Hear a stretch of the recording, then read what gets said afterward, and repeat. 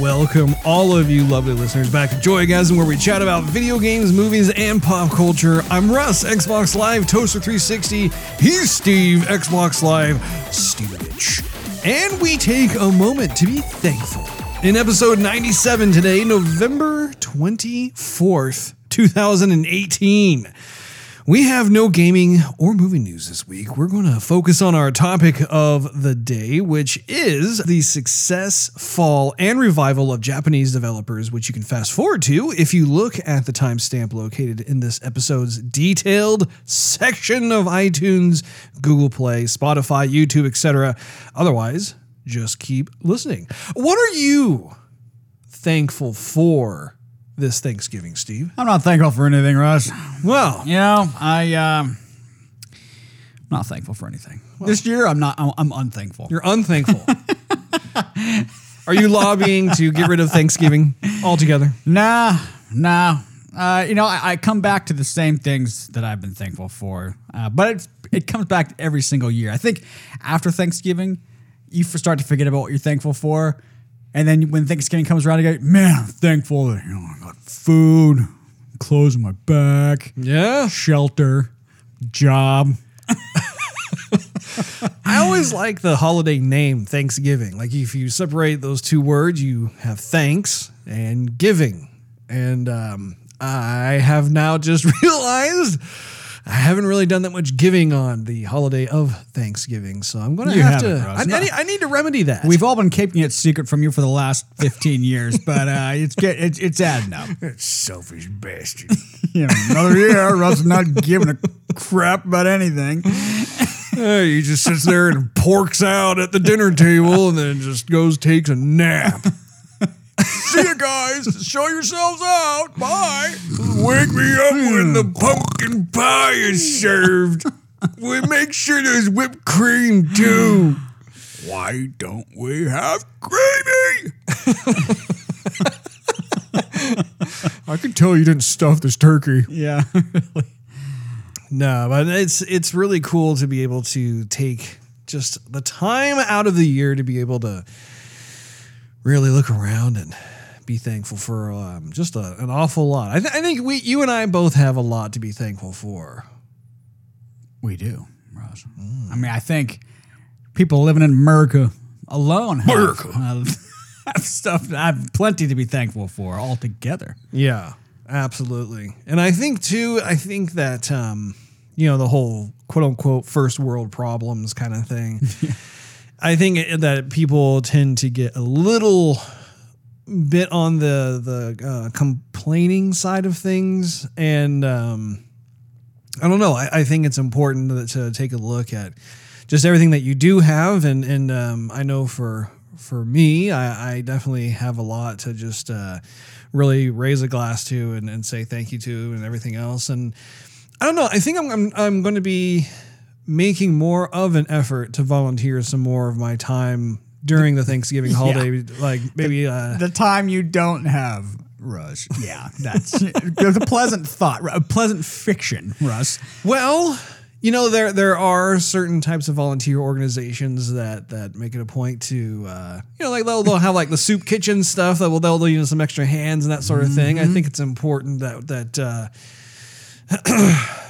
especially given the fact of how I'm not getting any younger, Steve, and I feel as though I'm finally in a position where I can give back with a happy heart, and I'm going to drag you along with me.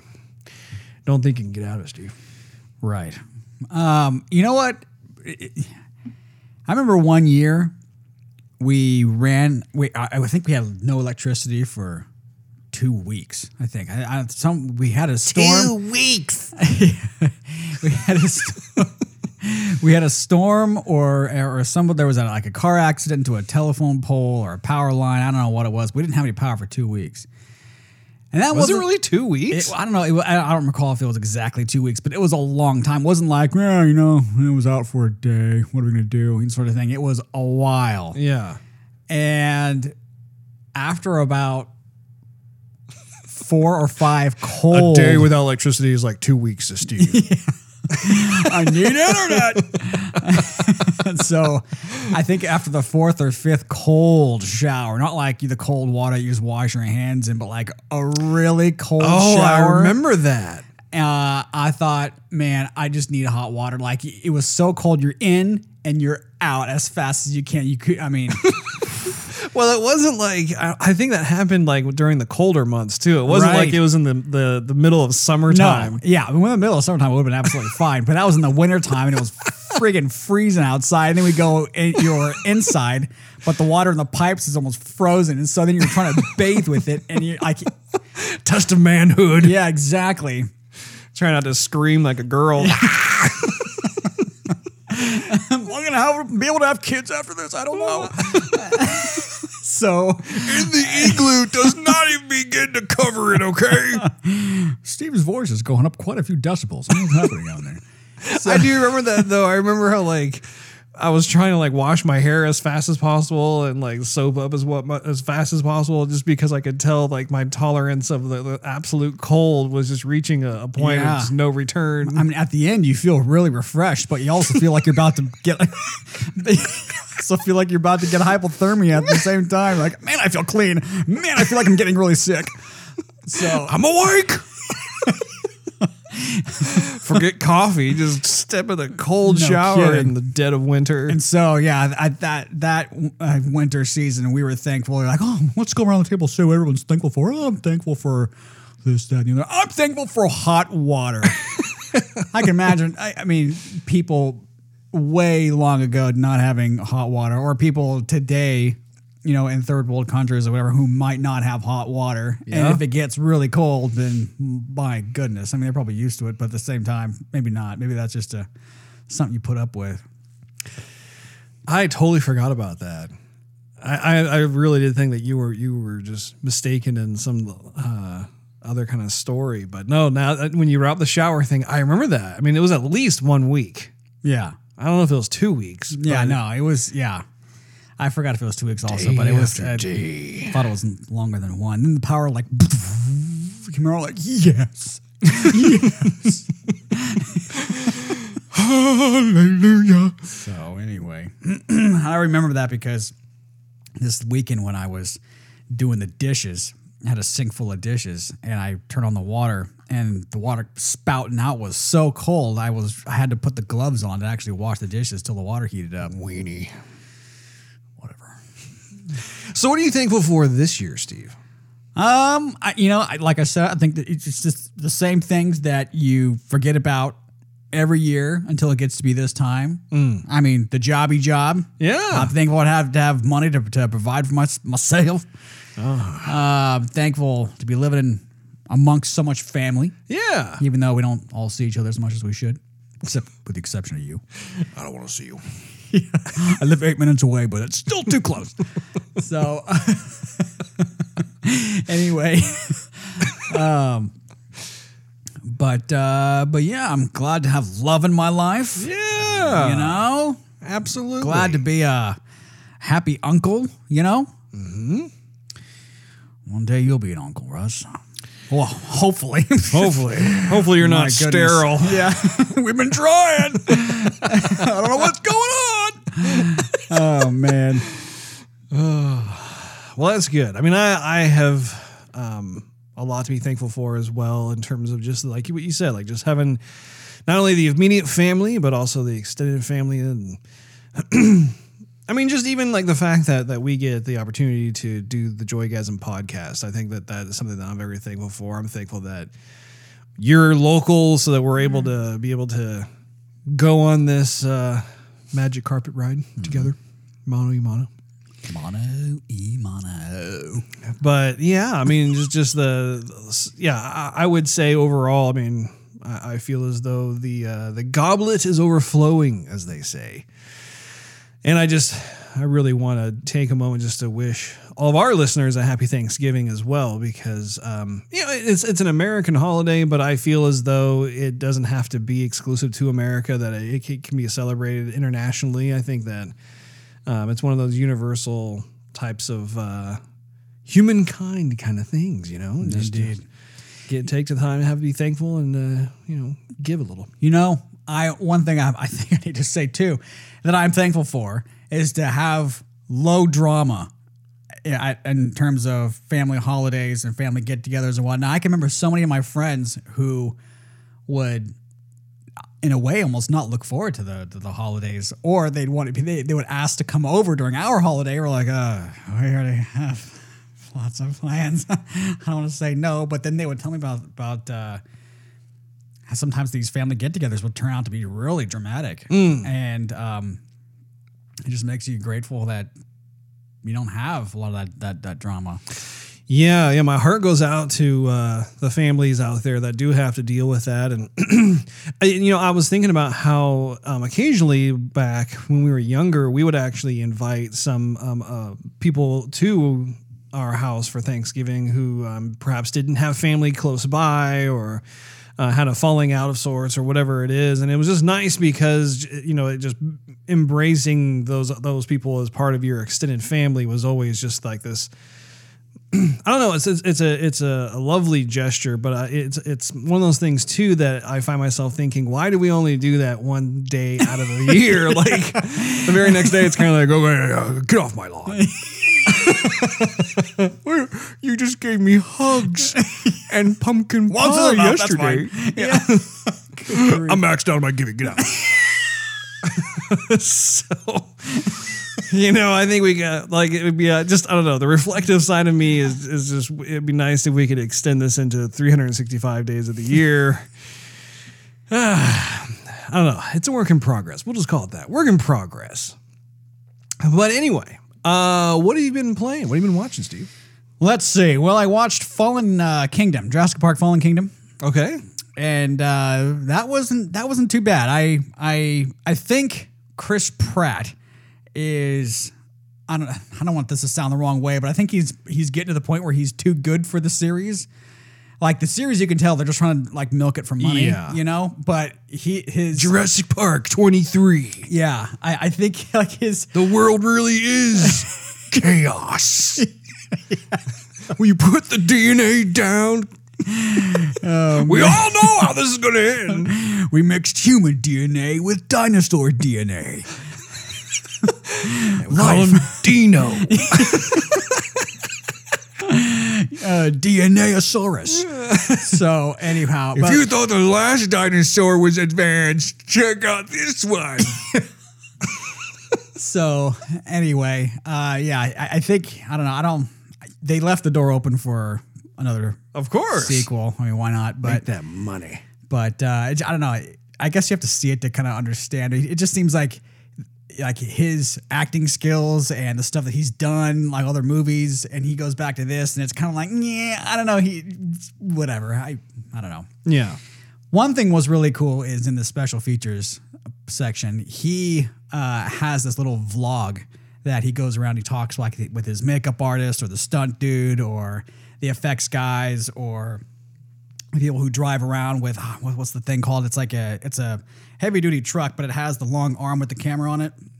I forgot what it's called. They have a term for it, but are you talking about the crew, the behind the scenes? Yeah, well, the behind the scenes crew, but like the specific vehicle that's like a heavy duty pickup truck, but it has this long arm that with the camera on it that it can. Capture. Each crew I feel like has their own kind of nickname for that, but okay. I know what you're talking about. But anyway.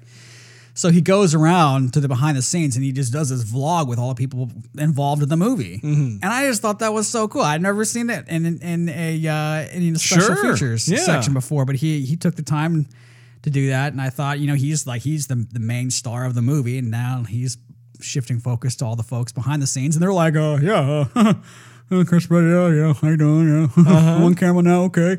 Yeah, it was really neat. I watched all the little vlogs that he did. So if you watch Pirates of the Caribbean behind the scenes, I think it was either Dead Man's Chest or the third one. I can't remember what was it? What was the name of the third film?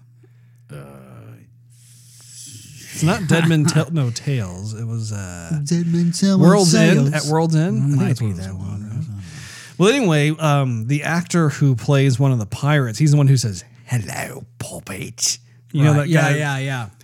He took it upon himself to do something very similar where he was doing a vlog thing, but on the set of Pirates of the Caribbean. I really enjoyed it. I Yeah. loved watching that behind the scenes thing. Just kind of gave more of an in-depth thing. And I don't know if he was approached to do this sort of thing or if he just did it off the cuff. And then Yeah. the folks at Disney were like, hey, do you mind if we use that? Because Yeah. it was just a really nice, I don't know. Real and Personal, Yeah. kind of casual way of showing Yeah. some stuff. It wasn't all dressed up the way typical featurettes are, that sort of thing. plus it gives credit where credit's due. I mean, at the end of the movie, the credits roll, but no one pays attention to those really, But if you have the special feature, you can actually match a face with the name and have a voice, and that person's actually real. Yeah. I liked it. I thought it was good. What else you been up to? Let's see. Well, I started watching Black Sails again. I'm trying to finish that series. I keep doing. What season are you on? I'm on the third, I think. Going on 8th. It's funny because the show started off really slow, but by now it's actually very compelling. Usually the first season is really compelling and then it starts to fall off after they keep on bringing out the seasons. But now it's actually pretty good. It took a while, but I'm glad I was stuck in there. So That seems to be the general consensus with Black Sails. I've talked to other people who kind of echo the same sentiment. Yeah. Let's see. Otherwise, I'm in chapter 3 of Red Dead Redemption 2. As am I. Man, I tell you that game. I'm so good. Oh, that game. Man, that game, bro. Oh, that game. That game.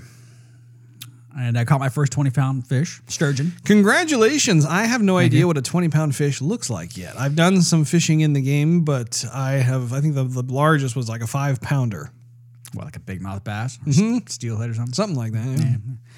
Bass are everywhere. You can start to catch bass and, okay, another one. Start throwing them back. Yeah. Did you meet the guy who said, "Oh yeah, send me fish, and I stuff them and I sell them"? Okay, so I met that dude, and he said to mail him the fish, and so I've been catching fish and trying to send them to him, and I can't do it. Like I go to the post office, I'm like, here's a fish, I I have a fish to mail. They're like, it's not going to fit in an envelope. So I'm like, I don't know how to do it. And I went back and I looked it up on YouTube to see people who have done it. And you go in there and you open up your satchel, your man purse, and you pull out the fish and you send it. And I'm like, okay, trying. The NPC's like, Looking at you like, and what? that option is not available to me.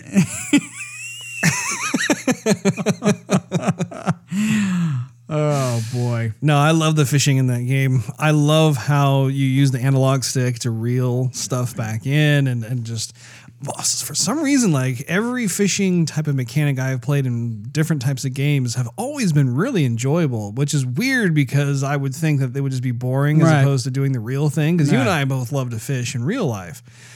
But I'm going to be spending probably a significant amount of time in Red Dead Redemption 2 just having fun fishing because it's just nice to be able to see. And I think I got a map. I think that the same dude who you described just now, doesn't he give you like some kind of like map of like where all the best fishing holes are or something? Yeah. And he starts telling you about all the legendary fish.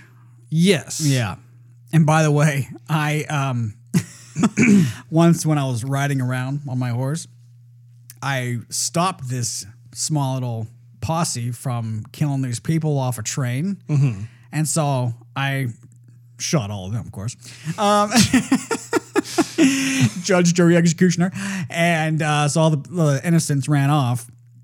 And the train was just sitting there. So I thought, well, I wonder if I can drive the train or conduct the train. I don't know what you do in that sense. So I got in the train. I made it go. Really? Yeah. And I went all the way around the map. No reward for that, by the way, Russ. No accomplishment. So I wonder why they call it a train conductor. Why do they choose that word to be a part of the title? Because the only kind of conductor I can think of is when you're conducting a symphony and you're waving a wand around, and that's clearly not what you're doing on a train. I wish they would have had a little animation of him like shoveling coal into the fire to make it go faster, because you only make it go so fast. Yeah, and then you have that big coal thing behind you. I don't know. I thought that'd be kind of cool. But then I think I ran into the wrong person, or bounty hunters were after me because everyone started trying to board the train and shoot me and whatnot. So I was like, whatever, I think I'm done. But I found one of the areas where the legendary fish is. Because I didn't go fishing. I was just like, I'm staying on the train. But another cool thing happened. By the way, I thought I was getting pretty far in the game. I'm only 28% done. How many chapters are there? I don't know. And I don't really care. I'm only 28%. And I thought I was like 50. So I'm like, great. Still a lot to Probably do. like 5 or 6 chapters, I imagine. One of the nights I sat down at the campfire because you were telling me the other day that they were telling stories and stuff. I thought that was kind of cool. Well, people started playing music, and it's like good music. Wow, I didn't know they did that. Yeah. And like Javier started playing his guitar, and then someone else started playing their harmonica at a different moment. And I thought, that is so cool. I could tell why that was entertainment back then, because you got nothing going on except for the wilderness that you hear all the time, you know? Sure, yeah. So then one time I heard the conversation going on, and I went over and sat down, and it was Charles. Remember the character Charles? Mm-hmm. And a couple other people were there too, and I forgot who it was. But the other two characters were looking at him like, why don't you like sing or something? Why don't you tell us a story? And he's like, I don't have any stories. I don't have any songs. And he just started talking about life. And it was deep. Yeah. Like, it was really deep. And like, kudos to the voice actor for Charles, because that guy is spot on. I looked him up. I forgot his name. I had it on IMDb, but he's been in a ton of stuff. He's been in both like movies, sitcoms, and games. Sure. But the guy has Charles' voice like to the T. Yeah, there have been times when I've sat down in the fire. The fire was like kind of like one of the first things that I did in the game, just to see what was going on. And I mean, there have been a variety of different things. I don't remember there being any musical instruments being played, but there were people who were singing a cappella at times. There have been times when one of the characters will have a very heartfelt, like you can tell he's kind of drunk, he's kind of inebriated, but he's talking about Dutch.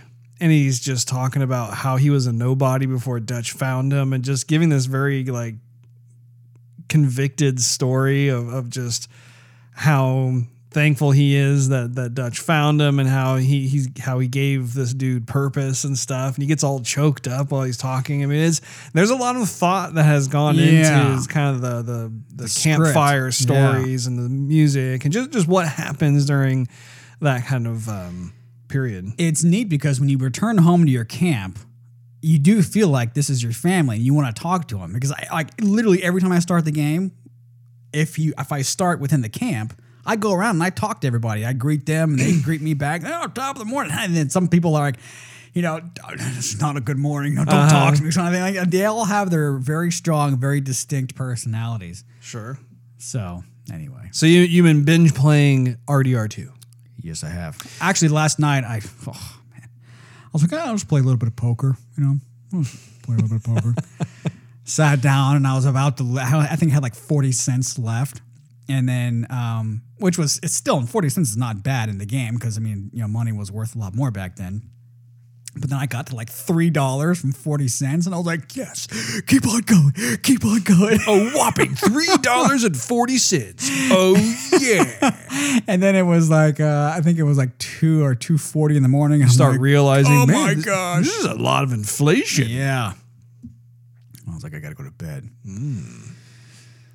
I got to watch the time, That's the mark of a good game right there, is when you realize it's 3:40 a.m. and you've just been enjoying yourself. And I know exactly what you mean, because when I play RDR2, I have the same exact problem. I think that there have been a few games now that really excel at causing you to forget what time it is, and you just get into the game. And then, I mean, Sea of Thieves is just like that, where like you're playing and then suddenly it's 3 a.m. and you're like, what happened to the time? I've got to go to bed. And you don't even want to go to bed. Like, you'd rather keep playing, but you have to have discipline and force yourself to go to bed if you want to be functional at all at the job the next day. But I had a funny story too about RDR.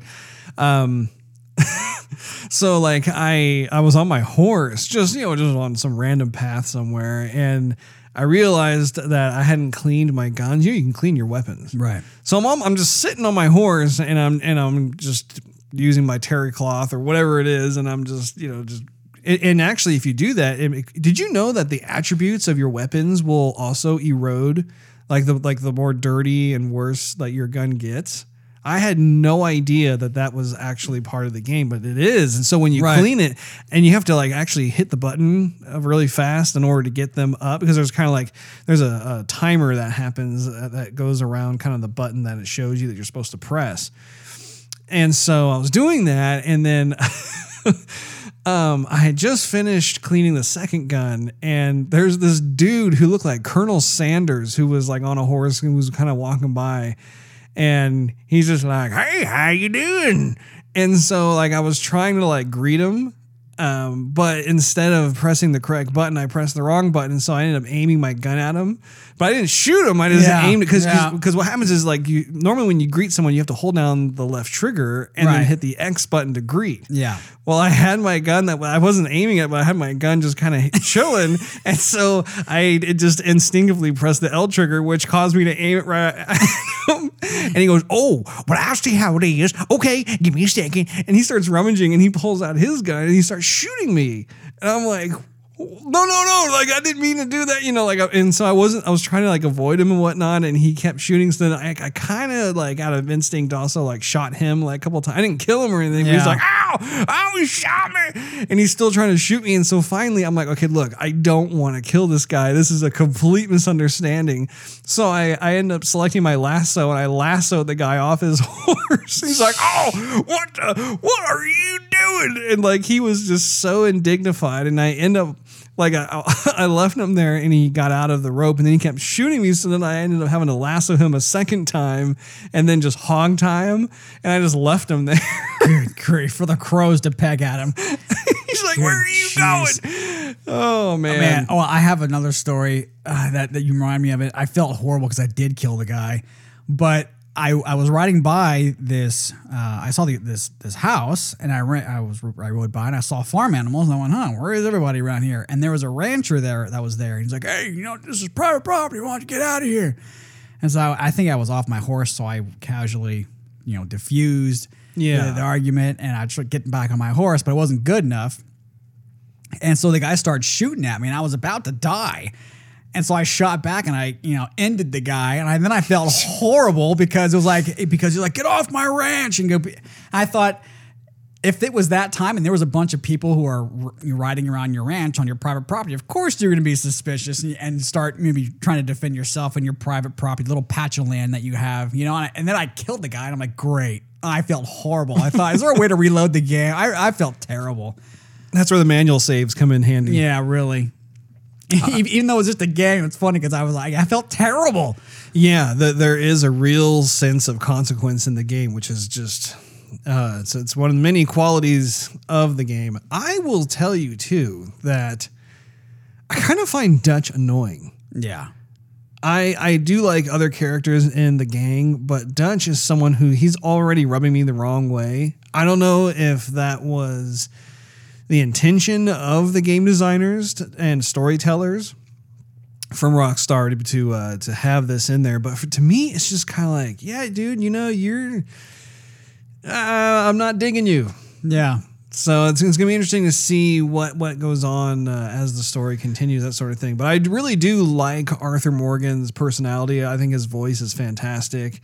And I really dig watching John Marston, who was the character from the first Red Dead Redemption game, just seeing a younger version of him, seeing him when he's kind of in the throes of being in a gang, that sort of thing, because there's almost kind of an immaturity to John Marston that is not prevalent or noticeable with Arthur Morgan. Right. Yet when you play the first Red Dead Redemption, he's a bit older, he's a bit wiser.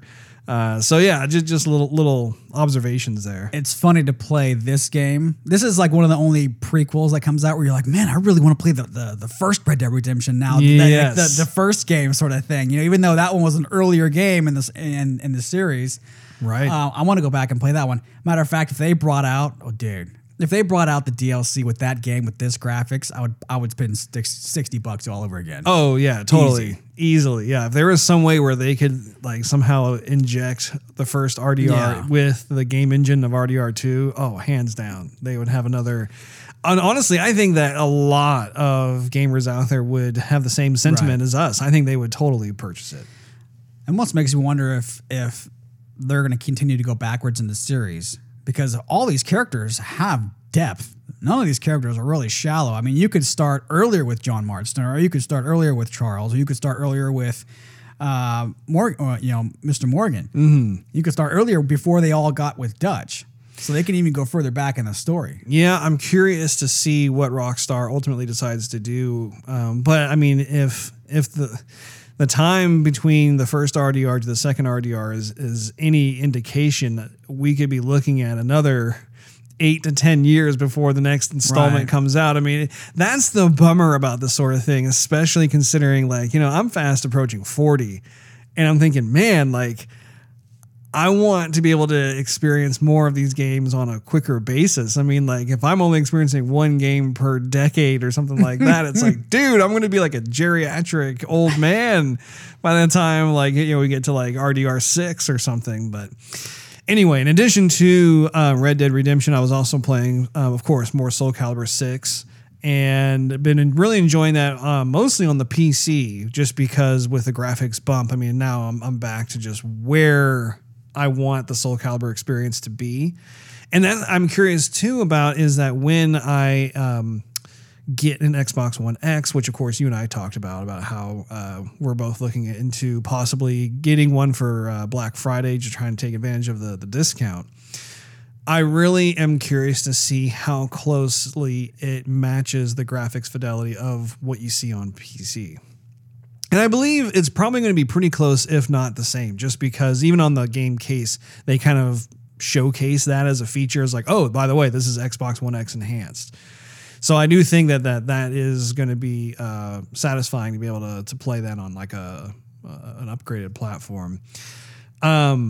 There was also a couple of weeks back, there was a K-pop, which is Korean pop. Right.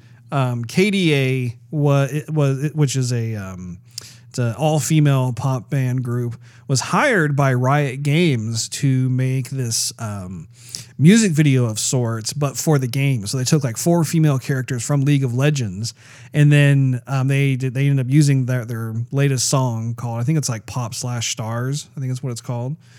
But it was fantastic. I did some more research on that, and they had hired out the same company that does a lot of the Gorillaz music videos. I don't know if you've ever seen any of those. They're animated. Yeah.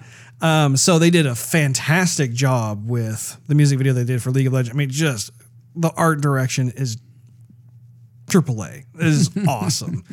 And the ideas of what they did with the different characters and the sets and everything else, you've got to check it out. When I was doing the podcast recording with Senor Bueno Rico a couple weeks back, we were just seeing. We had just seen it right before we did the recording, so we were actually talking about it a fair amount. So I definitely encourage you to check that out, Steve. I think you're going to be like, well, impressive.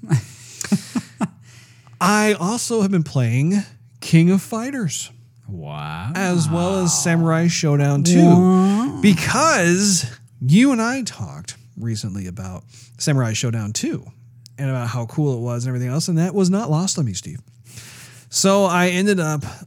so much is lost on you, Russ. I'm surprised that wasn't. I know. It's amazing what actually sticks, because most of everything else just kind of sloshes off. Yeah, man. But I was looking at Xbox Game Pass, and through the catalog of games on there, they actually have King of Fighters and Samurai Showdown 2. Of course, it's not widescreen or anything. It's kind of like a direct port, so it's like the kind of 4x3. Exactly, 4x3. But what a trip down memory lane of being able to play those games and just remember how much I enjoy, because both of those games were made by SNK. Right. And it's just, obviously it looks very, very dated. I mean, like it's nowhere near like what we experience today. But man, still the gameplay wise though, it's so cool how when you played an SNK game, there was just a certain kind of style and experience that was very exclusive to them. Artistic flair kind of deal. Yeah, they had the artistic flair and the way the controls moved and everything else. I mean, it was undeniably SNK, and I've always appreciated that. Aside from that, though, just of course, we had to prepare for my daughter's birthday, which happened last week, and so that was just a very fun time as a parent. Of course, my wife was freaking out because she was having to put all the TLC into the decorations of the house. My daughter, for those of you listening out there, she has discovered the movie Frozen, and as a result, she wanted to have a Frozen themed birthday party, and so kudos to my lovely wife for being able to put that together. Lots of fun. Anyway, let's segue over to the. Oh my goodness! It's what did we decide to call it, Steve? Well, it's going to be this week in anniversary of games and movies. This week in. What? Say it again. This week of anniversary. I don't even know. Friggin' A. It's the week in video game movie anniversaries. Oh, jeez. Anniversary game this week. Your game, birthday, aging, long time. Birthday would be a good one too, actually. Apparently, just might be, Russ. Apparently, we're still trying to figure out what the heck we call this segment. The general consensus is this week in gaming and movie anniversaries. I was kind of getting used to you saying, "Oh no, this is the segment." What are we gonna call it again, Steve? What are we calling it? I'll just go ahead and go for it. I figured it was enough weeks had gone by. We're like, okay, we really need to nail this down, and I'm glad we did. So I was gonna pass this one up, but I couldn't. It had such an impact with our female audience. But turning 10, Twilight. Ah, yes. When being dead was cool. Being dead and sucking blood. Anyway, moving right along, Russ. That came out November 21st, 2008. Now, turning 25, as of November 19th, 1990, Trace, The Remains of the Day. Oh, man, haven't heard that title in a while. Yeah, it's been a while. You have heard this one, though. Also turning 25, but coming out a little bit later, as in November 24th, Mrs. Doubtfire. That was a good movie. It was sad. Like, I kind of actually did not like how it ended, but overall, brilliant performance by Robin Williams. The late, great, never forgotten Robin Williams. Indeed. Turning 30, as of November 18th, 1988, The Land Before Time. Ah, yes, that was a classic cartoon right there. Classic. Know what else is a classic? You. That's right. Also, Oliver and Company. Oh my gosh, that's like one of my all-time favorite animated films. That was Huey Lewis did the music in that one, I believe. No. Was it not Huey Lewis? It was Billy Idol. He's the one who did the whole Why Should I Worry song. I thought I could have sworn that was Huey Lewis. Was Huey Lewis one of the voices of the Cats? I don't think so. I'd have to double check on that, but I don't think he had any involvement with that particular film. I swore he did. Huey Lewis in the News was all about the Back to the Future. Yo, I know that, but I thought he also did the voice of one of the Cats. Anyway, so yeah. Also, on the 23rd was Scrooged. I never saw Scrooged. Did you ever see Scrooged? I don't think I ever did either. Okay. Well, turning 35 as of November 18th, 1980. 1980. 1983? 1983. Oh. A Christmas Story. A Christmas Story, you say? Nothing like finishing up your Thanksgiving dinner and think, what's the next holiday? Well, as of midnight, everyone's listening to Actually, no. After Halloween, everyone starts listening to Christmas music pretty much, to be honest. No, wait, A Christmas Story. That's the one with Ralphie, right? I thought that was a Christmas Carol. I don't know. There's a Christmas story. It's the Carol and the Christmas. But man, whatever. Or maybe it was The Christmas Story. Man, now I'm going to have to MDib it while you do this. It's going to bother me. We're going to make a different movie. It's called A Christmas Story with like UH. So it's different than as in the letter A or the as in THE. Different title every time. Oh, man. Let's see. So, yeah. A little bit later on, same year, Terms of Endearment. Oh, yes. Another classic from the 90s, was it? 1983, Russ. 1983? That's right. Oh, man. I thought that was, man. I didn't know it was that old. And I haven't saw this one, but Sleepaway Camp. Never heard of it. I didn't think you did. Thank you for throwing that one in there. Okay, onward to games. Let's forget about the stuff that we don't know anything about and go stuff to that we do know about, you know? November 18th, 1993, turning 25. Cybermorph. Oh, by the way, it is the one with Ralphie. You'll poke your eye out, kid. Okay, there you go. That's when BB Guns had the bad omen from then on. I looked at you and said Cybermorph, and you... Cybermorph, that doesn't ring a bell. Really? Did I play Cybermorph? No, you didn't. But that was the pack-in game that came with that, excuse me, with the Atari Jaguar. Man, I do not remember that at all. Well, I remember the Atari Jaguar, but I don't remember that. Yeah, well, don't feel too bad because it's rated as like the worst pack-in game that ever came with a system. So gotcha. Anyhow, also turning actually on the same date, but not 25, 20 is A Bug's Life. Okay. For the PSP. Let's see. Same day, November 18th, but turning 15. Tokyo Extreme Racer 3. I think I played that one. Yeah. I had friends in high school playing that one. Still. Oh, but here we're all talking about Rockstar. Manhunt also turns 15. Manhunt.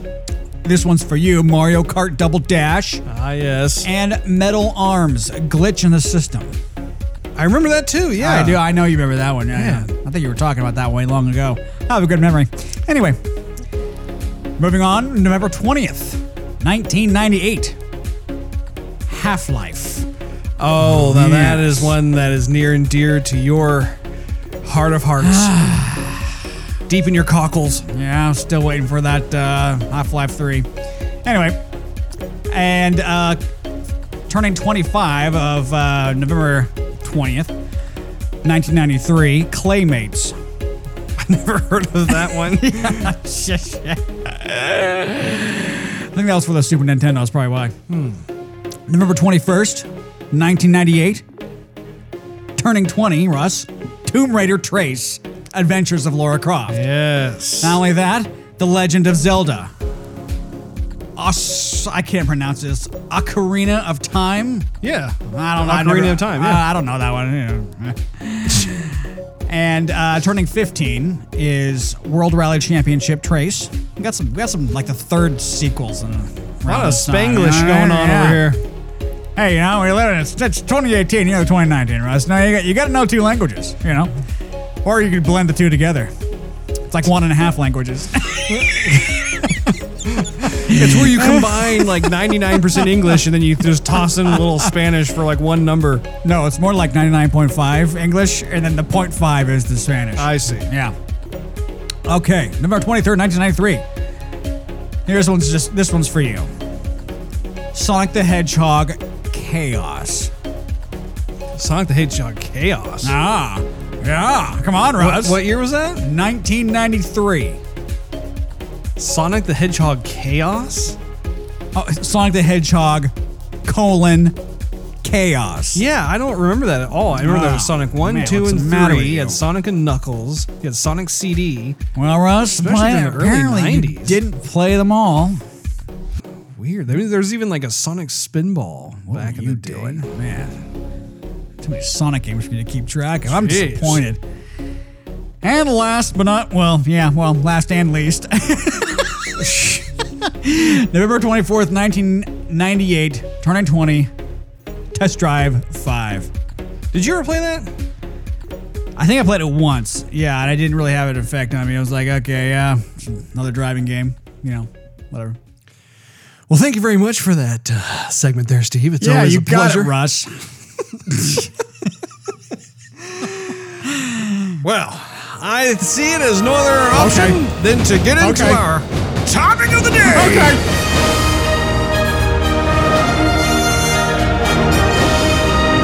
Da, da, da.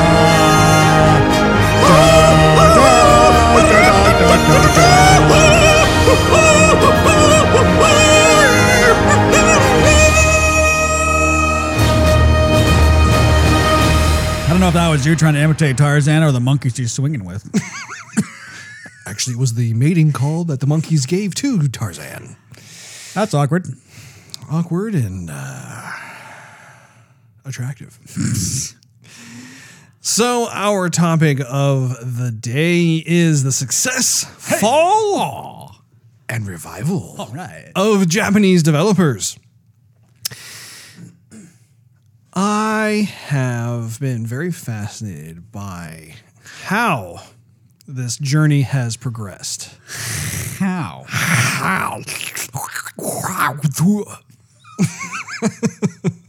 Right in your face. That's right. When it comes to Steve and I, What's up? we have been gamers for quite a while. And we owe a great deal of gratitude toward the Japanese developers for really shaping a lot of our childhood experiences as Imagination. it applies. Yes, Yeah. to imagination, to entertainment. And it's amazing. What I want to do is to break this up into 3 different chunks, hence the actual title of the topic of the day. And when it comes to setting the stage here, going back to gaming in the 1980s, 1990s, you really had, I would say, just a very dominant position when it came to the Japanese video game companies. Like, just every big game that I can think of that came out came from some sort of studio from the land of the rising sun. And it was very interesting to me to look at just what all we had going on back then. Like, for instance, you had the home market that was just getting, especially in the 1980s, that was getting established. Like, you had the US company Atari, but then the Nintendo Entertainment System came out and just absolutely dominated. You also had the Sega Master System come out. Of course, you had your TurboGrafx 16, which is a little bit of a different story altogether. But for the most part, like the giants were coming from Japan. And also, you had the golden age of the arcade scene, where that was where if you wanted to have kind of the premium experience when it came to gaming, that you would go badger your parents into convincing them to drive and drop you off at some sort of local arcade scene. And of course, companies such as Namco and Sega, those were like the huge Goliaths of the arcade scene. They were always coming out with something new. And you had different companies like Capcom also come out with some huge titles like Street Fighter II, for instance. Oh, it's a staple. Yeah. So one of the things that was interesting about that time period was that you didn't have cloud gaming. You didn't have a lot of the crazy high graphics fidelity. If you actually were to replay one of these titles today, they're actually pretty short. However, what I think is very interesting is that these developers introduced and established solid gameplay mechanics that really have been employed and duplicated and really been used as a foundation for a lot of games that even come out to this very day. They've been expanded upon, of course, but it's interesting when you think back to a lot of the classic games that we played, how stable and solid those games were, and just in terms of kind of the button mapping and almost the conditioning of your thumbs, so to speak, as like how you're supposed to get past a boss or you're supposed to survive a certain level. I mean, like there were a lot of hardcore rules back in the day too. Like certain games, you weren't allowed to get hit once, otherwise you'd die and you'd have to restart the whole level over again, or in some cases, the whole game over again. So it forced you into this funnel of sorts where you had to really learn how to master the game. But then there became with that a overarching appreciation for just how these developers actually went about making these games. And that's a very big deal considering that there was no roadmap back in the day. This was something that they were on the frontier of, that they were having to go through and really just kind of find their way along. But really, you had several developers be able to come up with their own system, and it was something that they were able to use and reuse for sequels and future titles as well. One thing I don't know why they ever did it this way either, but when you're playing the arcade, if you wanted to continue, you just put another coin in and you continued. And right. To keep on dumping money in there. Coin gobblers. Till the game was done. When it came to the console systems, they only gave you like a set amount of lives, or you had to go get more lives somehow, little one-ups. And if you ran out of lives, you were done playing the game. Yeah. I thought, I couldn't comprehend that. Like, okay, I own the game. Like, and I always can't dump quarters into my home console. I shouldn't have to because I own the thing. But why couldn't they just allow me to continue the level? And if I got tired of it, or I couldn't pass it, or I had to go to bed, or I had to go to school, then I would turn off the machine, and then I would have to start all over again, obviously. But if you I remember I played a lot of the little spaceship shooters, and they only give you a couple 4 lives or 3 lives. And then after that, you're done. It took an hour to get to level 4, and then you're done. You just start over at level 1. Like, oh, man, I'm done with this game. I'll turn it off. I never understood why they did that. Well, and I think too that just at that time period, you didn't have very much memory, and so the amount of options that were available to you in terms of being able to give the gamer kind of a helping hand were limited. But I also think too that was kind of part of Japanese culture, honestly. It's like they have been known not only in the gaming world, but in just all the different types of trades that they do, or the type of work they do, or whatever it is, that they tend to be just masters of. If you're going to be a chef, you got to be just this excellent chef that knows what they're doing. If you're going to know how to make katana swords, for instance, you've got to really know your craft and be able to master and do really well at it. And I think that some of those sensibilities were integrated into the game mechanics of the game. And that's probably the case, because I don't think it was a bad memory, because there was codes you can put in the game and get 99 lives. True. There we go. Easy enough. I could die 50 times and still beat. Yeah. Well, and back in the day too, games were a lot more hardcore. Like that's something that you and I have talked about on a number of occasions, where games of today are nowhere near as difficult as the games back in the 8-bit and 16-bit days. So I said, those games were a lot shorter, and as a result, I think the difficulty was ratcheted up. Also, too, though, those games were very novel in their approach to things, and people had to really learn how certain games worked. I mean, that's why you had certain people that, just off the top of my head, Yu Suzuki from Sega, and Yuji Naka was also from Sega.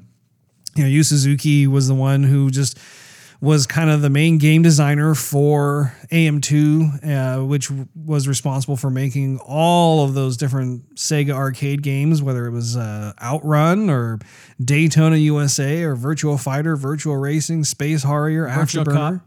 Virtua Cop. Yeah, I mean, and then you had Yuji Naka, who was pivotal in Sonic the Hedgehog and doing Nights into Dreams and some other ones as well. You also had, of course, Miyamoto from the Nintendo camp doing all of the Zelda and Mario games. Just a wealth of different types of approaches as it applies to game design and game mechanics, that sort of thing. So it's interesting. Well, I talk about how dated the graphics are by today's standards, but for their time, actually, I mean, they were really pressing just what was possible. And I think too, one of the many qualities of the games that came from Japan were that they were just very beautiful. If you think about like a lot of the art direction that went into those games, and especially as time went on and you had sequels of various titles going on, I mean, you had a lot of imagination that was being displayed in these different titles, and it was something that I think was, I don't know, it was a unique opportunity for the West to be able to appreciate a lot of the different types of styles and tastes in art and style that was coming from Japan, that I don't know if it would have been embraced in a different format as quickly. But in gaming itself, like, they're just, as the graphics got more mature and you got to see more like cinematics and that sort of thing, you began to have a more of an appreciation for just how they would do it. Because, like a game like Kingdom Hearts, for example, has a kind of a mix mash of sorts, where you have Western characters from obviously the Disney staple mixing in with different characters from more of the what is it? It's what's the company Final name? Fantasy. No, but Square, right? Yeah, Square Enix. Yeah. So there, that's just a great example of showing just, wow, there is a defined difference there between the way characters are designed and that sort of thing. But that's not a bad thing at all by any stretch of imagination. It's really, really cool. So looking at past this, I mean, so we've established that's where they were back in the 80s and 90s, and something happened along the way, and I kind of label it as kind of like the downturn of sorts when it comes to the Japanese developers. But I gave it some thought as to what was going on, because there was a bit of a tipping of the scales that took place, where suddenly you had more of the Western developers begin to come out with these AAA titles, and you didn't see nearly the aggressive stance that the Japanese developers had. And I mean, it's widely known that Japanese culture is known to be stubborn and not embrace changes to methodology. And I think that as a result kind of hurt them in the industry, because they refuse to evolve. And I think that is prevalent when you start to play a lot of these games that were coming out kind of more in the early 2000s, where they continued to rely upon a lot of the game mechanics that garnered them success in the 80s and 90s. So like Final Fantasy, for instance, when it was back in the Final Fantasy 2, Final Fantasy 3, so on and so forth, like, you had more of a turn-based combat system in play, right? So like, you would select what you wanted your characters to do, and then the CPU would select what they want to do, and it was just this turn-based combat. And that was very successful back in the day. But then as the gamers began to mature and have more expectations in terms of what they expect from combat from an RPG, you start to look at that and realize, man, this is kind of getting dated. Like, you want to have more sophisticated AI. You want to be able to be more realistic. And so looking at games like other RPGs such as Fable or The Witcher, for example, there was a much more advanced approach to how you could combat enemies in real time as opposed to having something that was turn-based. And this is just one example, but I mean, what are your thoughts on that? So I was going to give you my take, whether you liked it or not. I think basically what happened is I think the Japanese games were tried and true in the beginning, and I think when games came out, it was a child's toy in a way. You had adults that played them, but by and large, they were marketing to a younger. I mean, we knew adults that loved playing Super Mario. Right? Yeah. I mean that. A 16-year-old introduced us to it when we were like 4 or 5, 6 or 7 years old, around there, sometime elementary school. But he ended up abandoning it and didn't go forward with it. We did, but the Japanese games kind of, when they were making them, they had this fantasy aspect to all the games, this real fictional science fiction fantasy aspect. And I think that's fine up until a certain point, but when your core gamer base grows up, they want to see something different. Instead of like this game that rode on rails, that's fine, but the gamer wanted to have more of an open area. You're not locked into a certain path. You wanted more realism to your game, not all this fantasy stuff. And so the Western taste changed and the Japanese taste stayed the same.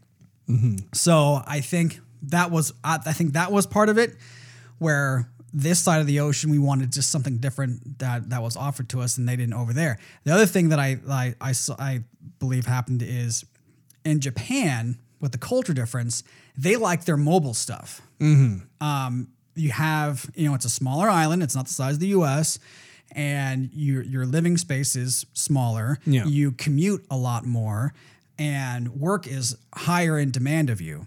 And so when you graduate college, your priorities change heavily, and they're more interested in the mobile stuff like the Game Boy and the Game Gear and the PSP.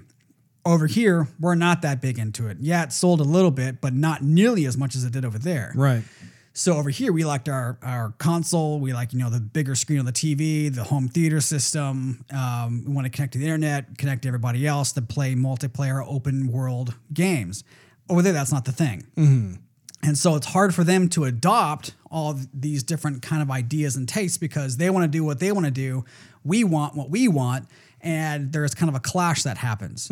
So, and I think also with the Western game developers knowing exactly what the Westerners want and growing up with all the ideas in our heads of the early Japanese games, well, we've just picked up where they have left off, and the Western is feeding the Western taste. Yeah, no, that's a very good point with regards to the mobile market. And I think too that what's interesting to acknowledge is that you have an entire generation of gamers that just absolutely loved all the games that the Japanese developers were creating for Nintendo and Sega and so on and so forth. And so those people have been getting older and older, and because they're so inspired by the games, they all of a sudden decide, hey, I want to make my own game studio too, because I love games. I want to be able to create some cool stuff. And so then you have the kind of the genesis of sorts when it comes to more of the Western game studios. And so then you start to have this new type of thinking, this new line of thinking that's very Western and trying out new and different ways of creating a game, that sort of thing. And I think at first that you had some struggles, but I think that ultimately they began to have more forward thinking in terms of the gameplay mechanics, the technology itself, and the storytelling. And so, I mean, storytelling from a Western game is distinctly different from something from Japan. I also think that it was right around that time too that Japan as a country got hit with a recession. And so I think that even though gaming didn't necessarily get hit as hard as some of the other markets or industries in Japan, I do believe that as a result did cause kind of the way that they approached creating a game to kind of stick with what works. simply because their population was also kind of hit by things. So they're not looking to spend a ton of money on something that's like the bigger, better thing.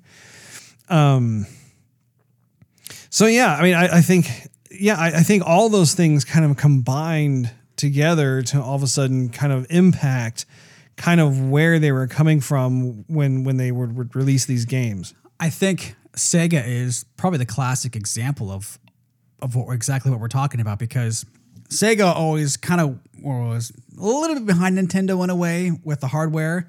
They had the software, but they were a little bit behind in the hardware. They were always the first to come out with their systems. Right. And then it seemed like the Sega system was the harder platform to develop games on. So like Which one? The Sega was like the Saturn. Oh, yeah. Anyhow, the marketing people behind Sega were trying to do more westernized stuff. Mm-hmm. And the Japanese folks on the Sega end were saying no. And there's a bunch of videos on YouTube about the marketing behind Sega. Uh-huh. And there's marketing guys that were trying to develop this new system that would be more Western friendly in a sense and kind of be more of an open platform. And Sega said no. And that's when like the PlayStation came out, and that was Sony's system. And then people from Microsoft actually approached Sega and said, hey, we got an idea. What do you think? We're new to this. We want to get your take. Maybe we can be partners. And then again, Sega said, no, you do your thing. We're going to do our thing. And so Microsoft went, okay, well, we'll do our own thing then, I guess. So we'll kind of, try this out. And I did. And the Xbox came out and was super successful. And then that's, when Sega ended, basically. Yeah, they bowed out of the hardware market. What's interesting about the Microsoft thing is that actually when the Sega Dreamcast was created, it was running Windows CE on there. So they actually did partner with Microsoft. Right. And I think that was a good kind of foot in the door for Microsoft to kind of figure out how this whole gaming industry thing works. But it was because Sega was a little bit stubborn and advancing forward and evolving that they shot themselves in the foot. Yeah, I think that there was, especially for that particular example, when it comes to Sega, I think there was a bit of a tug of war going on between the bosses in Japan versus the folks out here in America, and you could see it left and right. I mean, even with Sonic the Hedgehog, not to digress too far off this topic, but Sonic, the character was actually designed like you with a lot of American sensibilities in there, and the Japanese executives actually hated the way Sonic looked, but they understood that type of character would really appeal to the Western market. And of course it did, and it took off and everything else. But, so yeah, it was interesting to look at during that time period. Once again, you had like Epic Games come forth, and you had EA games come, and you had just a lot of these different Western style studios kind of make their mark, so to speak, and be able to build up large franchises and become more and more successful. So, and I remember you and I were talking about it too. I would say about 5 years ago, we were commenting on like, man, where are all the games from Japan? Because we really do love a lot of the games that we've played over the decades. And we were just kind of surprised as to just how there really wasn't as much of a Japanese presence at E3 as opposed to years past, where like, man, they just dominated. I mean, like they came out and all there was. Yeah, it was like there was every game too was just like, man, that game is good and that game is good and that game. Capcom, I can't believe it. Konami, Namco. Yeah, they were just firing on all cylinders, and they just had this amazing pedigree of games that they, I mean, it was like, my gosh, like they just. Do they sleep or not? Because like they had so many titles, and then it really trickled down to just maybe a handful of titles that would come out, and you're kind of like, okay. And even those like certain titles would still look really great, they were wrestling with the whole gameplay mechanic situation, and also just some of the graphics engines, that sort of thing. So what's interesting is that now we're in this phase that is kind of it's almost like a rising phoenix of sorts, where I really do get the feeling that there is a revival with the Japanese developers going on. Just in the last 2 years, we've seen substantial changes to how Japanese businesses operate. And they seem to be a lot more open to including kind of Western sensibilities. It's still very much like Japanese lore. A lot of the characters and how they're created is very much more of that Japanese style, which is great. Like, I don't want them to forfeit that. That's part of what makes it so special. But, you know, it's interesting to look at, you know, I wrote down some of the games that are specifically from Japanese studios that have come out over just the last year or two. And I mean, you have Persona 5, you have Nier Automata, Neo from Tecmo, you have Resident Evil 7 and Resident Evil 2, the remake that's coming out, I think, early next year, that just looks really great. And I think, too, that Japanese developers are embracing some of the U.S. developer game engines. I mean, we know for a fact, for instance, Namco has fully embraced Epic Games' Unreal Engine, and they've used it for both Tekken 7 as well as Soul Calibur 6. And I don't know, I think that those are very good moves for these companies to do. Just you know, in terms of evolving, in terms of not only like being in survive mode, but also just go back to flourishing. You know, I want these, you and I have talked about this in the past too, multiple times, about how, like, we don't want to see these companies go away. We want them to do well. We want them to be able to continue providing us with these like excellent gaming experiences. I think we need to go backwards a minute, because we said how stubborn the Japanese companies were. And I don't want there to be a negative connotation with stubborn. I'd rather say hesitant to take risks. Okay, yeah, sure. So I think they're very hesitant to take risks because they were very comfortable with what works and what was working for them. Mm-hmm. Versus, which is weird though, because like when those games were first, like for instance, when Resident Evil was first created, no one had ever seen a game like that before. Yeah. So that was, in fact, a risk. Right. But that was on, like, for example, that was on the Sony system. Yeah, that was on the PlayStation. Yeah. So, but regardless of which system that you're on, you know, if you look at like Final Fantasy, or you look at Resident Evil, or you look at Mega Man, or you look at Super Mario, or whatever it is, like you can take any one of these types of games, and when you take the very first one, that was the moment where all of a sudden this idea formed in a person's head, and they decided to move forward with it. And that is a risk when you consider the fact that that particular approach was unproven. No one knew if people were going to enjoy themselves playing this particular game. But because you had these super talented game designers out there in Japan who were coming out with all these different games, suddenly it's like they were met with all kinds of accolades and success. But I think the problem was they kind of decided to stick with what works. Exactly. And that's where, you know, you don't have to take any more risk, because you're like, okay, well, we can just continue this story, or we can make up another story, but just employ the exact same type of game engine or gameplay mechanics, whatever you want to call it.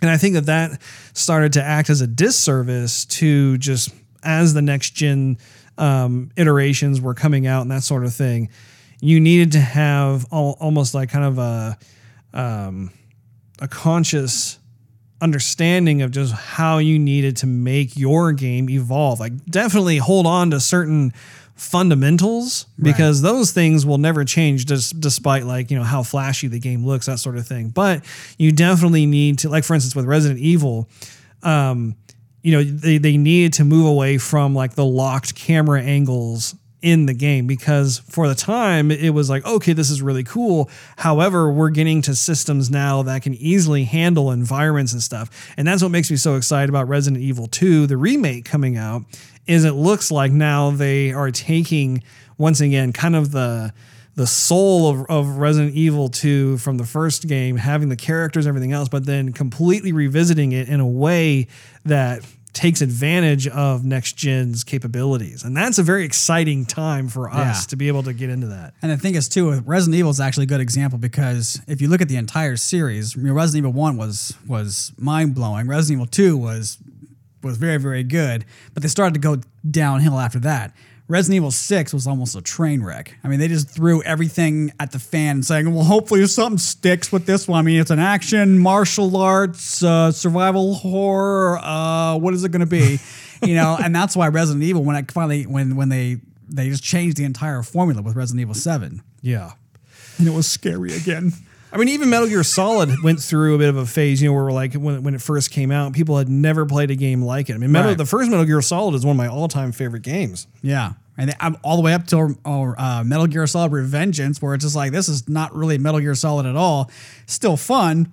And I guess, for all intents and purposes, it was more of an action game than more, stealth and whatnot. But it was still fun. It was different. They tried something different. Yeah. But it wasn't Metal Gear Solid. And of course, like, what is it? Metal Gear Solid Phantom Pain. Yeah. That was the first time where like, wow, like they really, they kept once again the fundamentals of what makes Metal Gear Solid so unique and special, but they really, created this open world that Solid Snake could just traverse, and then as well as adding quite a few different types of abilities to the character in such a way that once again, like, just it felt more next gen, and that's a very, very good thing. But even if you take, like, for example, Ace Combat. First time I played Ace Combat on the PlayStation was like, wow, this is nuts. And then and the formula stayed the same, and it got better graphically for Ace Combat 2, Ace Combat 3. Now I think we're coming out with Ace Combat 6 or 7, and it's still the same Ace Combat. I mean, you're doing the exact same thing. The story, I can't even tell the difference in the story from the first Ace Combat.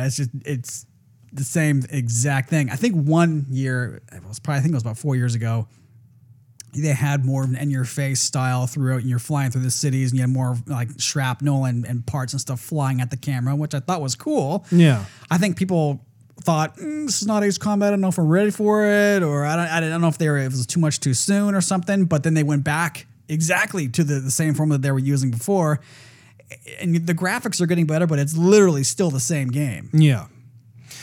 I mean, Devil May Cry is another one that like you were a big fan of. When it hit the scene, it was like, wow, like no one had really experienced like this kind of thing before, and then after a while, you seem to kind of get bored with the sequels that were coming out. Like you liked the first 2 or 3 or something like that, and then it just kind of waned. Which makes me curious what you're going to think of this new one that they're coming out with, because you're a DMC fan from the OG days. But yeah, I mean, overall, would you say that you're starting to notice a bit more of a comeback from the Japanese studios? I'm starting to notice it. It's a slow progress, though. I mean, and I was going to mention also, as we're segueing here, with the Final Fantasy, because I mean, we're on Final Fantasy 15 now, and the one everybody remembers most is Final Fantasy 7. Mm-hmm. So there's been a lot of Final Fantasies that have been out that have been forgettable, basically. I mean, that's the harsh truth. So something definitely needs to change with the Final Fantasy, and but again. And hopefully they will for Final Fantasy 16, the latest final. You know the story behind that name, right? Yeah, I do. Okay, go ahead. Okay. But so we're seeing some changes. Maybe hopefully with the Final Fantasy. Namco the other day when we had 2 or 3 episodes ago, or 4 episodes ago, we were talking about how this might be the last Soul Calibur, and we thought, okay, well, here's a bunch of ideas, like, don't make Soul Calibur go away. Right. This is a great fighting game, and if they implemented these different ideas, but kept the characters the same, the music the same, the fighting style the same, there's elements you can bring over, but introduce more along with it. I mean, we've had Soul Calibur between a lot of different systems, and it doesn't have to necessarily go away. You just can't be bringing out the same game and put some better graphics on it, and that's it. I mean, for all intents and purposes, if we walk away from Japan for a second, we just say Call of Duty. Call of Duty is almost, in a sense, in the same recipe. They're in the same boat. Like, every Call of Duty that comes out, it was almost the same exact Call of Duty. Well, and I'm glad you brought that up, because I'm starting to notice that the Western studios, not a lot, but just I'm starting to see the beginnings of what the Japanese studios kind of went through during the early 2000s. And Call of Duty is a great example where, obviously the series is pretty long in the tooth. I mean, when you look at just how many Call of Duties have come out, I don't even know how many there are now.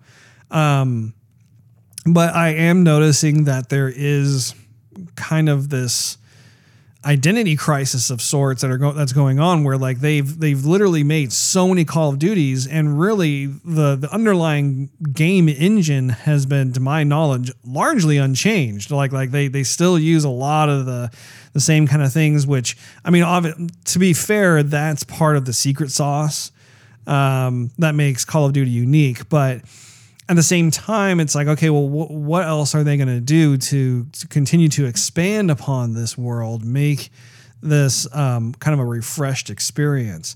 So it's interesting to see. I don't really see other Western studios struggling as much. I think that there's still this rapid ingenuity that's going on in terms of concept design iteration and that sort of thing, as it applies to different genres of games.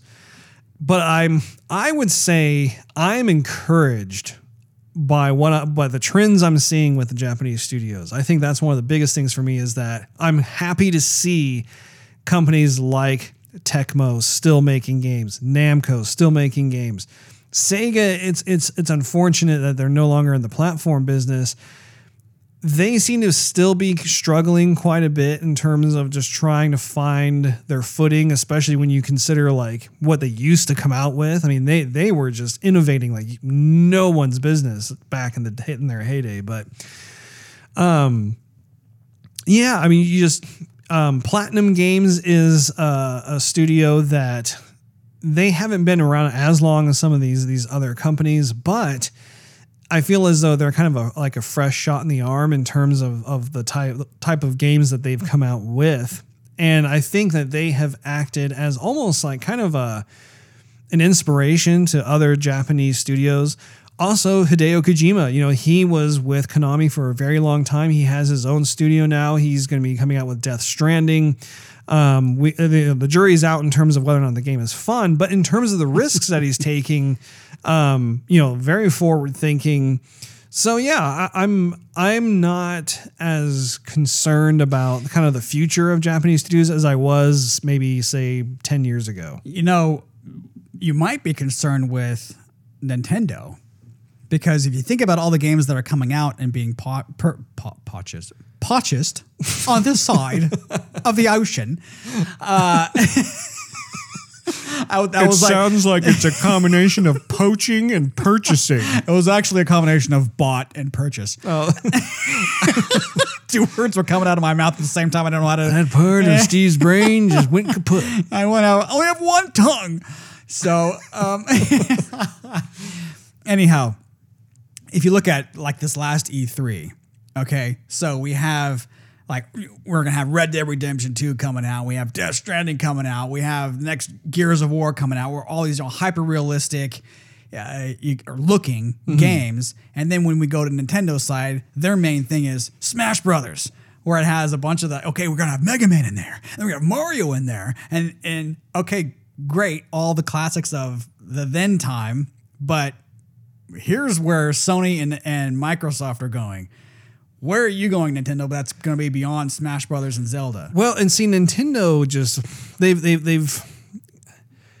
they've carved a niche out for themselves so well in terms of their branding. I mean, they're known as the family entertainment system, and that company is not hurting by any stretch. I mean, when it comes to money, that company prints money. It's amazing, like just how successful the majority of their systems are.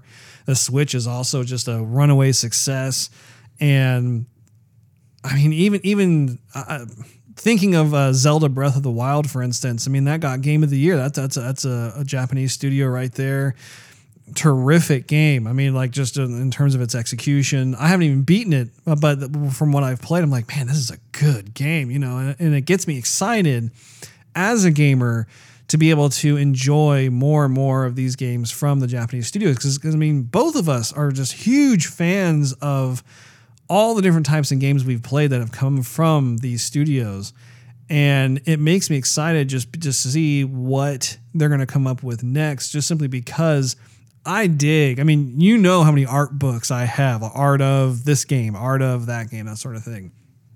It is amazing how talented these artists and designers are in Japan that they are able to create these unique worlds that you just don't see from Western developers. I mean, I think that's one of the coolest things about it is that really, and even from different studios in Europe, whether it's in Spain or it's in the UK or what have you, it's interesting to see kind of the sensibilities and the influences that each one of these regions have that as a result kind of have sway over like how the game looks or feels, right, or what the story is or whatever.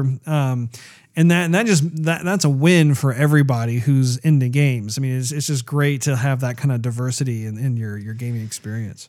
But the Switch isn't necessarily swaying you. Like you still spend most of your time on Xbox or PlayStation. Like they're not bringing anybody new to the fan base, it seems. I mean, maybe like, younger kids and Nintendo loyalists, but they're not swaying anybody new who's never had the Switch or a Nintendo system. Like you're not about to go, Steve, man, you gotta come over here and play the Switch. Oh man, this game, like you're not talking about it. You're talking about Spider-Man on PS4. You're talking about Gears of War and Halo and Overwatch and Red Dead Redemption and Sea of Thieves, all the other games that you're constantly spending a whole lot of time with. Zelda may be cool and you might like it, and it got Game of the Year, which is awesome.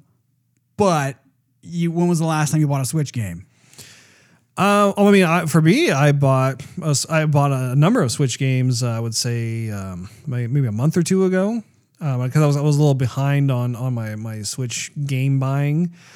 What's interesting is that Nintendo has carved out, and again, this is digressing off of the main point of what we're talking about, but Nintendo has successfully carved out for itself this, like, I want to call it like the other system of sorts, where like if you talk to groups who are huge fans of PS4 or they're huge fans of Xbox, those two tend to kind of butt heads, right? Like one of them will always, like I have friends who will never ever buy an Xbox because they have a PS4 and they have that fierce loyalty. It's something that we've always had in the gaming industry, where you have this fierce loyalty between systems.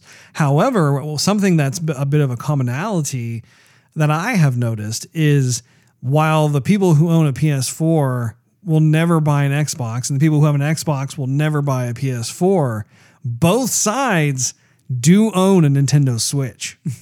And what's interesting about that is because Nintendo has been able to market itself as, hey, we are the other system. And one of the brilliant things about it is that it's a system that is in fact portable, that you can take with you, that you cannot do with a PS4 or an Xbox.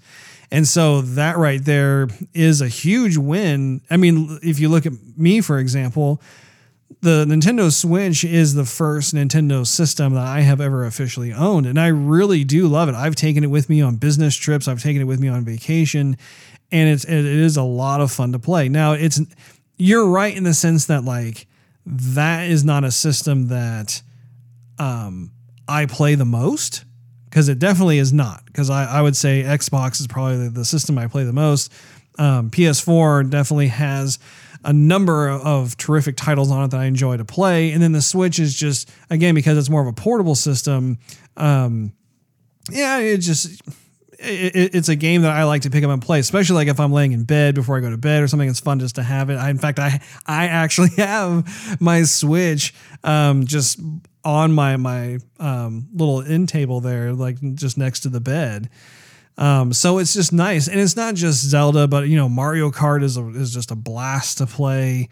I also have Octopath Traveler, which is a lot of fun fun to play, and Kirby's Allies is another real fun one. I mean, like I have a number of titles on there that are really fun to play, and it is a nice kind kind of break, I would say, because from the games that are released on PS4 and Xbox, because those tend to be a little more mature, a little more intense, a little more violent, that sort of thing. And so I mean, I don't really see what Nintendo is doing as a mistake or something that is marginalized at all. Now, I will say that, like, the Wii U, for instance, was not a success. But when it comes to the Switch, though, I think that was a terrific move by them overall. So, did you have any concluding thoughts about our topic of the day, Steve? Concluding thoughts. Well, I would say if Japan stuck with what they do best, and continue to do that and let the Western do the West stuff, let the East do the East stuff, I think they would be successful. I think, like, if the West started trying to make Japanese stories with and appeal towards that market, I don't think they'd be successful. And the exact same as if the East tried to make the games to identify with the West, I don't think it's going to be very successful. But I think if the East did what the East did and the West did what the West did, and we each played our own games. But I mean, we still owned each other's games. As I say, create games that you excel in, but then have them be enjoyed by everyone. Correct. Yeah, I think that would be the biggest recipe for success. Couldn't have said it better myself, Steve. Thank you for that. You're welcome. That wraps up this episode of Joygasm. Make sure you tune in next week. Thanks for hanging out with us. If you enjoyed this episode, we invite you to check out patreon.com/Joygasm for exclusive and early access to the show, not to mention the fact that it will help us out in terms of throwing us a bone here and there. Also, you can follow us on social media and YouTube. Just do a search for Joygasm TV. In addition to iTunes and Android, you can listen to our podcast on TuneIn Radio, Stitcher, Spotify, and SoundCloud.com/JoygasmTV. Last but not least, search Joygasm TV on Twitch to see us stream our gaming adventures live every Wednesday night at 9:30 p.m. Central Time. We'll see you next week. Bye.